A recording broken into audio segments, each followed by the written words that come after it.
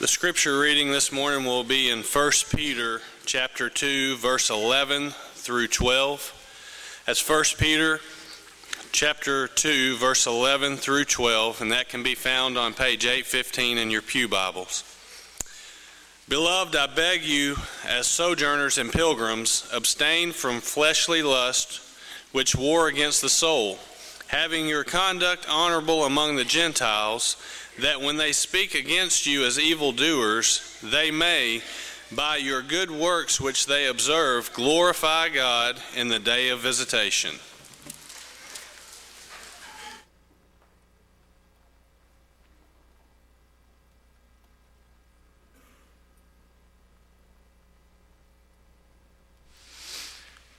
Mount Juliet, this congregation is full of people who have done so well at being friends to me and my family. And because it's Father's Day, I want to say a special thank you to everyone here who has helped me go fishing on this visit that we've been in on from Brazil. There's at least like 5 different people in the congregation who've helped me catch fish. And unfortunately for me, my son has outfished me every time that he's gone with me. And we've caught catfish and crappie and bass and striper and yellow bass and trout and bluegill, all kinds of different things. And I really appreciate those experiences. I know Jonah does too. If you're a father today, I just want to say congratulations for being a father, number one. And number two, I think you are starting your day off right by being here. Even if you're not here with your family, for some reason or another, you have started the day off this Father's Day right by being here to worship our Father in heaven. And I congratulate you on that.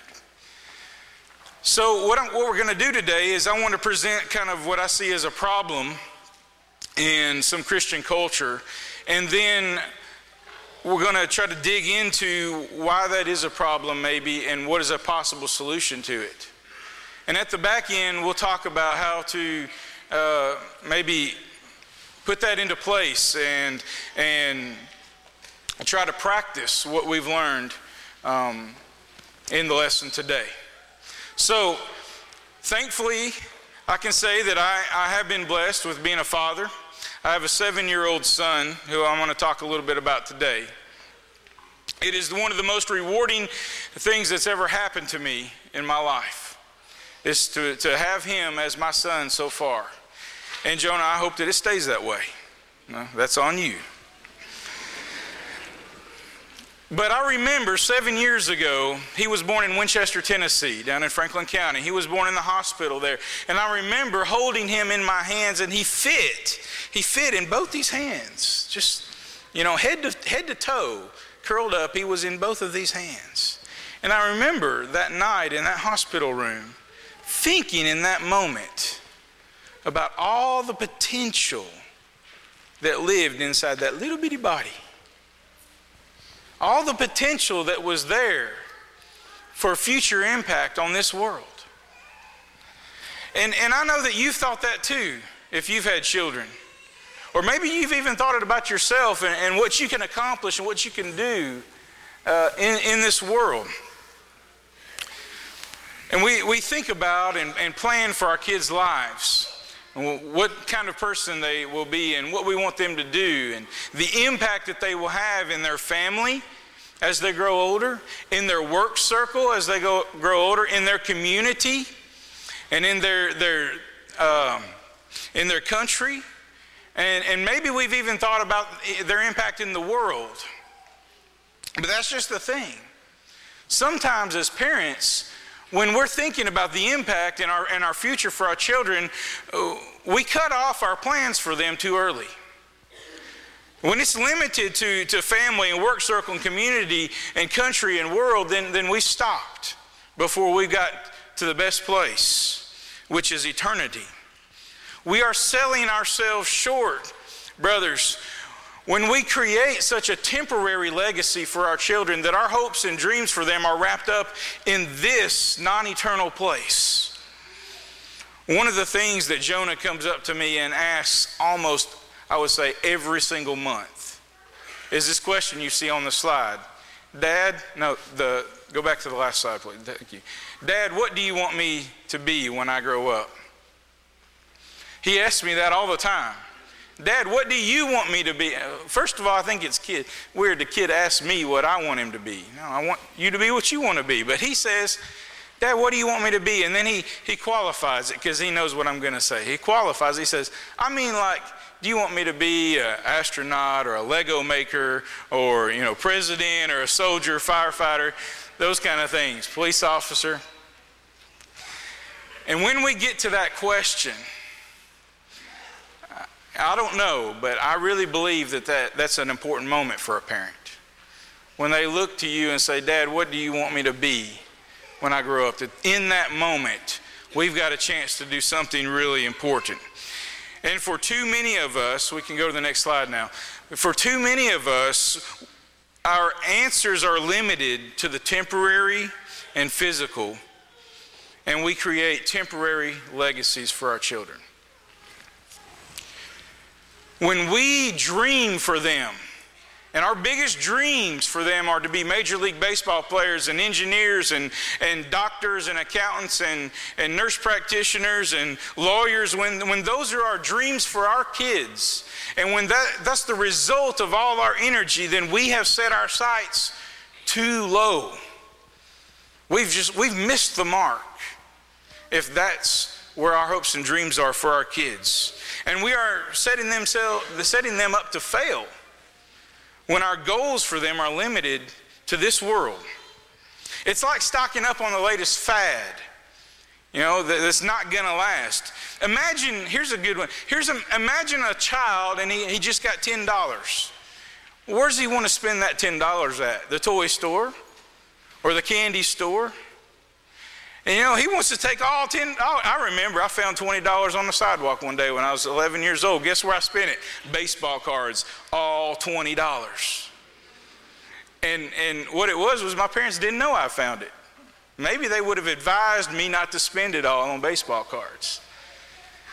And as an adult, we can look back and say, hey, that's maybe not the wisest use of your $10, is to spend it all in that toy store, that candy store, because those things are just temporary. And we might advise them, hey, take a portion and buy some candy, but put it in savings, As an adult, we can look down and see that. Well, let me just ask you a question. What do we spend our money on? What do we spend our time doing? And think about all those things that we put our energy into, our education and our jobs and our homes and all those things. Now imagine that our Father, who is much wiser and much older than us, imagine our Father looks down at us. Well, what does he see us doing? Well, can he call what we do foolish? And would he say that to us? When everything that we're pouring our energy into is temporary? Well, that's like going to the toy store and spending everything we have there. In his eyes, I can imagine how it might look. Everything on this earth is temporary, and it isn't long term. It is perishable.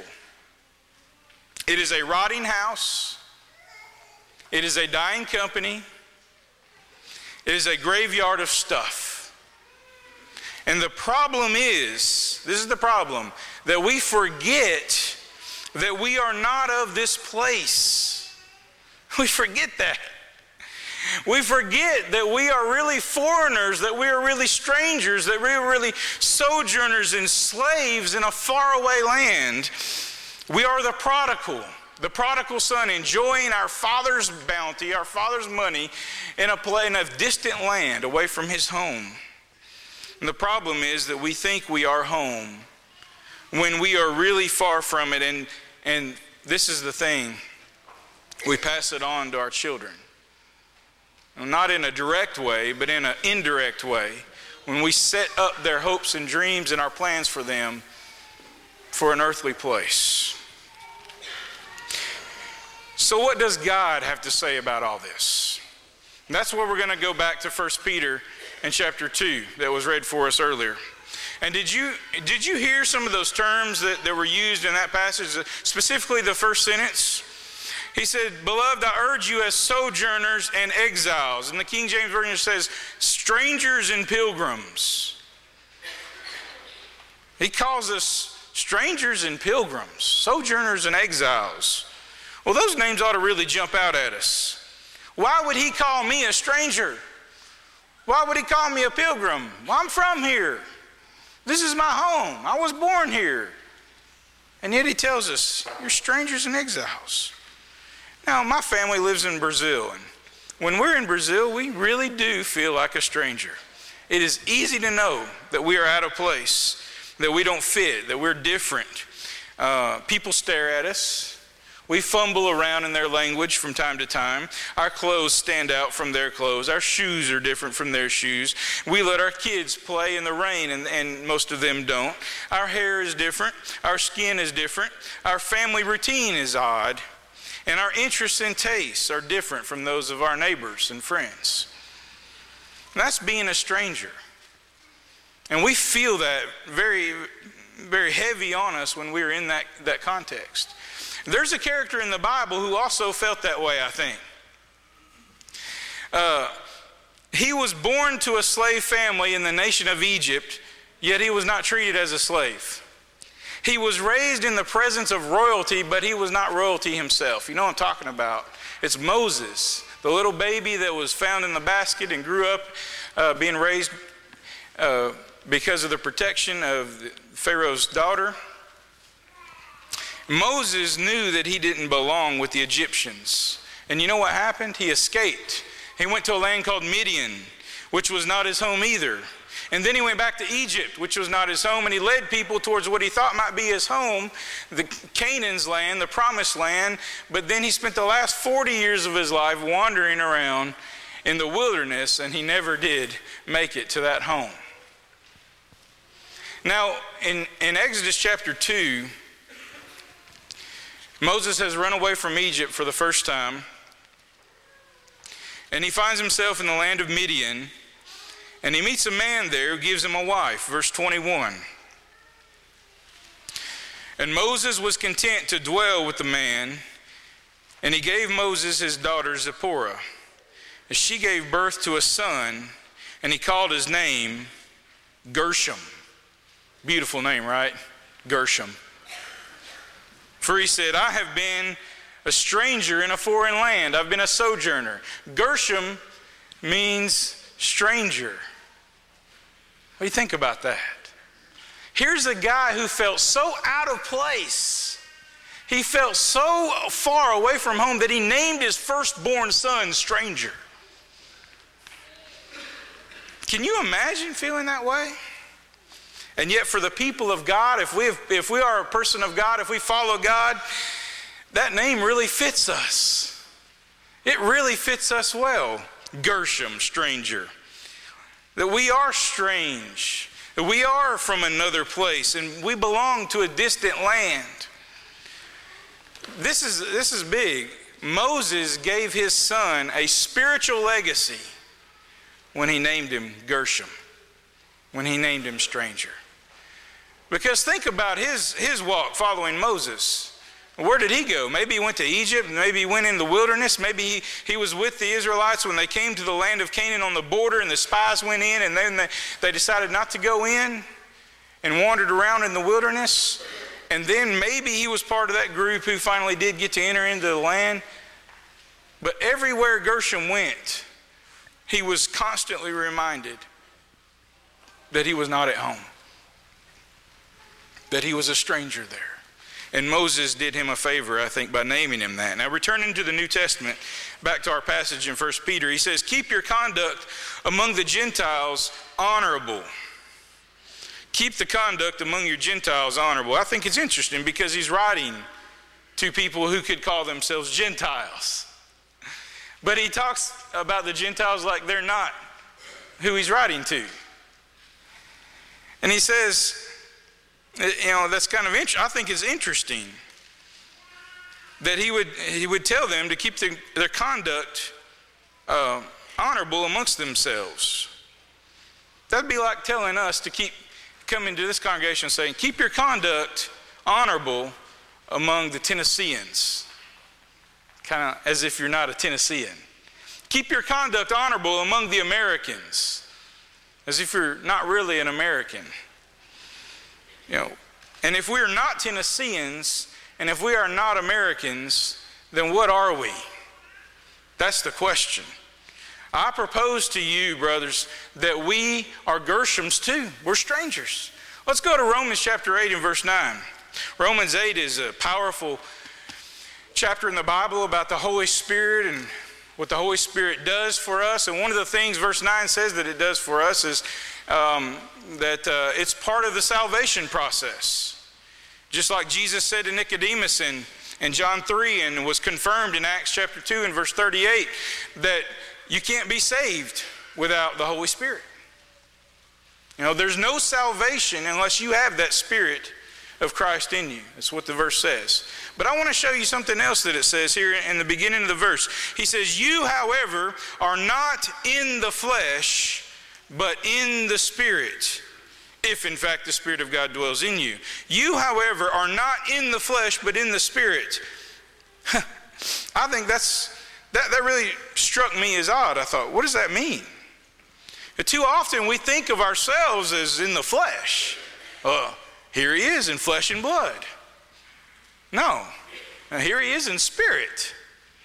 You know, that's what the Bible's saying. You are in the Spirit. You're not in the flesh. Too often we think of ourselves as flesh, and the spiritual part is this part of the flesh. There's nice, neat little box where we put spiritual stuff. The Spirit becomes contained. It becomes limited. It fails to permeate the entire wholeness of our being.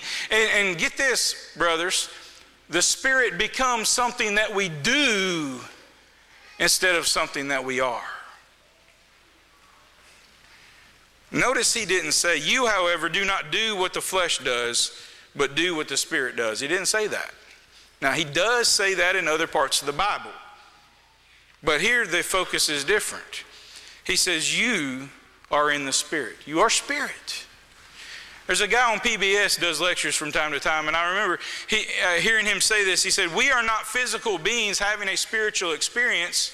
We are spiritual beings having a physical experience. Now, let that sink in for a moment. We are not physical beings having a spiritual experience. We are spiritual beings having a physical experience. For me, that is a big change in my point of view. From the first worldview, being physical beings having spiritual experiences, and we look for spiritual experiences and we seek them out and we want them so bad. Some people will go to great lengths to find a spiritual experience, but for those of us in this congregation, maybe we do things like we look for a mountaintop that keeps us feeling good and gives us a spiritual high. They might be our favorite song at church. They might be that amazing sermon, that incredible devotional, or a truly big event like going to Challenge Youth Conference or church camp or Diana singing or something like that. We go looking for these things because they help us disconnect from the world, from the flesh, and connect with the Spirit and our Creator. We know there is something out there that we need to be connecting to, so we seek it and we cherish those few moments when we experience it. But the second worldview, if you understand that we are spiritual beings, that we are spiritual beings having a physical experience, well, that changes things. We don't have to go seeking those moments of spiritual high, because we can live in it. We can wake up each day knowing that when we put on Christ, we are connected to the Creator all the time, constantly. And it is a constant reminder that our physical existence here is extremely temporary. It's extremely temporary.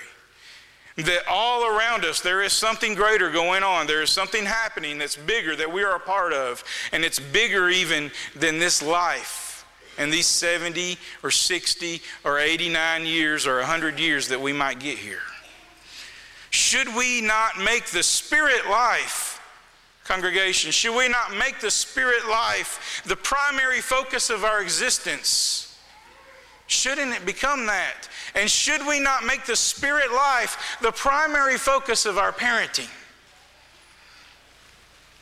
I want to share a story with you from someone who has a very different perspective on life than most of us because of his circumstances. One of my closest friends in Brazil, his name is Miguel. He was one of our first converts there. Miguel is a moto taxi driver. I believe Doug Williams from this pulpit shared a story about that a couple months ago. What that means is he's a taxi, but he drives a motorcycle. So you get on the back of the motorcycle, put a helmet on. He's got a little meter on there. Gets you there a lot faster. So, but being a moto taxi driver, he'll never be a rich man. And he lives in this tiny little place. If you put about 3 of these pews together, just smack them together, that would be about the square footage of his home where he lives. Miguel, he lives on the top of his grandfather's house. And Miguel comes in and we study the scriptures and we talk, and he helps me with some things and I help him with some. He comes in to see me almost every day in my office or my home. So he really is my closest friend right now in Brazil. And in April, Miguel came into my office, and on my desk were all these receipts and all these bills and different things because I was preparing taxes. And Miguel comes in and he sees these things on my desk and he starts to ask me, about that. And we can converse about income and assets and things like that for a few minutes. And then there was a pause. There was this quiet pause. And Miguel says, Nick, actually calls me Nicholas. He says, Nicholas, I don't have anything to leave Bruno and Miguel. Bruno and Miguel are his teenage boys. They're 13 and 16. He says, I don't have anything to leave Bruno and Miguel when I die. And when I die, they won't receive anything from me. But I have made it my goal now to leave them with the best thing I have to give them. Listen to this. I want them to have a knowledge of the Word of God. That will be my legacy. So Miguel said to me, and I thought, that's a win in the missionary book right there. But as soon as he said it, I opened up my notebook and pulled up Evernote, and I typed that in so I wouldn't forget it. Miguel has finally gotten to the point spiritually where I learned from him as well. And this was one of those days. He said, I want them to have a knowledge of the Word of God. That will be my legacy. Miguel has realized that he's a stranger here and that he and his sons don't belong on this earth. And he wants his children to know that. Let us make an eternal legacy for our families and ourselves. Let's let our impact go beyond this world and go into eternity. And understanding this, that when we put on Christ, we become citizens of a new world, and all kinds of things become new. We become citizens of a new world, a new land. We're given a new family, a new name, and a new home. We are called from the kingdom of death and destruction into the kingdom of the King of Kings, and we become members of heaven. Let's go back one slide. Heaven becomes our home. Jesus came preaching the kingdom of heaven. That's all he was about. And everybody was waiting for this kingdom, this earthly kingdom. It never happened because it was never supposed to happen. It's the kingdom of heaven that he preached. He is the Lord of lords and continually calls us to become partakers with him in his kingdom. And we can remember the conversation that he had with the religious leader Nicodemus in John chapter 3. And you remember what he said in verse 3? He said, unless one is born again, he cannot enter into the kingdom of God. But buyer beware. It is not an easy road. Kingdom life is not comfortable. Being a sojourner is frustrating and awkward and stressful. I can tell you firsthand. It is. Moses was committed to the path of the pilgrim, but the Israelites that he led out of Egypt were not so steadfast. Real quick, I want to briefly share with you their remarks when times got hard in their sojourning, their pilgrim time. In Exodus chapter 14, they left Egypt. They came on to the Red Sea. They have the Red Sea in front of them, Pharaoh's army behind them. Listen to what they say in verses 11 and 12.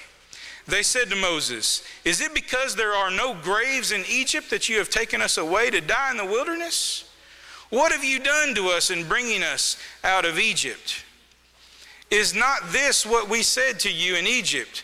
Leave us alone, that we may serve the Egyptians. For it would have been better for us to serve the Egyptians than to die in the wilderness." That is awful, congregation. What he said is awful. It would be better for us to serve as slaves and watch our family members beaten and killed than for us to come out here and be pilgrims. They didn't want to be pilgrims. 2 chapters later, they get hungry in the wilderness. Chapter 16, verse 2 and 3, listen to this. "And the whole congregation of the people of Israel grumbled against Moses and Aaron in the wilderness.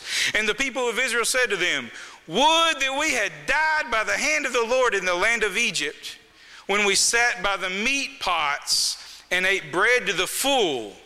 For you have brought us out into the wilderness to kill this whole assembly with hunger.'"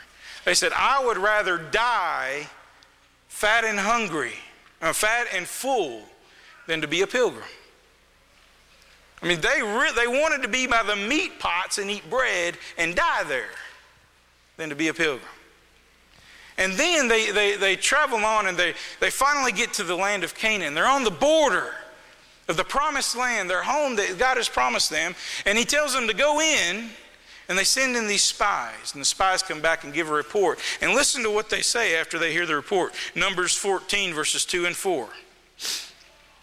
"And all the people of Israel grumbled against Moses and Aaron. The whole congregation said to them, 'Would that we had died,'" we've heard this before, y'all, "'in the land of Egypt, or would that we had died in this wilderness.'" Now they just want to go back to the wilderness. "Why is the Lord bringing us into this land to fall by the sword? Our wives and little ones will become a prey. Would it not be better for us to go back to Egypt?' And they said to one another, 'Let us choose a leader and go back to Egypt.'"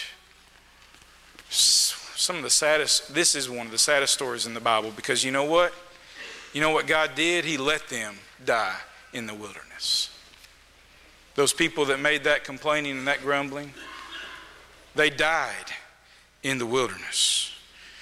So this choice to be spirit, to live the spirit life, and to teach our kids and to show them and dream for them in the spirit world, it will not be easy. It is not a simple thing to change the way you look at the world. It is not simple to be spirit. It is not simple to give up your earthly hopes and aspirations for your children and instead create an eternal legacy. You will likely face opposition from within yourself, from your spouse, from your family, and from your culture. You will be weird and odd and out of place and strange, and you will stand out. Without wanting to call attention to yourself, you will. But in the end, where do you want to be a success? Where do you want your children to be a success in the end, when it's all said and done? Here or there? Let us make an eternal legacy for our families. Now, going back to Jonah's question, let's go to the last slide, please. Going back to Jonah's question that he asks me, "Dad, what do you want me to do when I grow up?" I answer him the exact same way every time, and I hope and I pray that this answer will someday pay off. I say, "Jonah, I don't care what you do. I want for you to be a righteous man and be faithful to God." And I tell him, "I want you to be in heaven with me and your mom when all this is over." It's the same to me if you sit in the Oval Office or if you work a shovel. It's the same to me if you sit in a cubicle or on a tractor. I want you to be a Christian. I want you to be a Gershom. I want you to be a stranger in this place, because it's not our home. And I am not of this world, and I am not of this city, and I am not any longer of this county or this country or this state. I am of heaven. That is my home. And that is where this road that I am on leads to. And I will call my firstborn and all of my family to join me on that road. What about you, brothers and sisters, today? What about you, fathers and mothers and grandfathers? What will you do for your families eternally? What legacy will you leave for them? Will you join me on heaven's road? Will you leave this kingdom of destruction that we live around and in, and become members of the kingdom of heaven?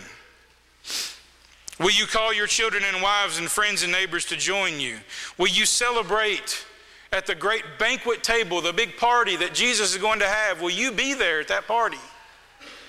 And will you call your children to join you there during that party of celebration? Will you rest in the spiritual land of Canaan, the eternal promised land?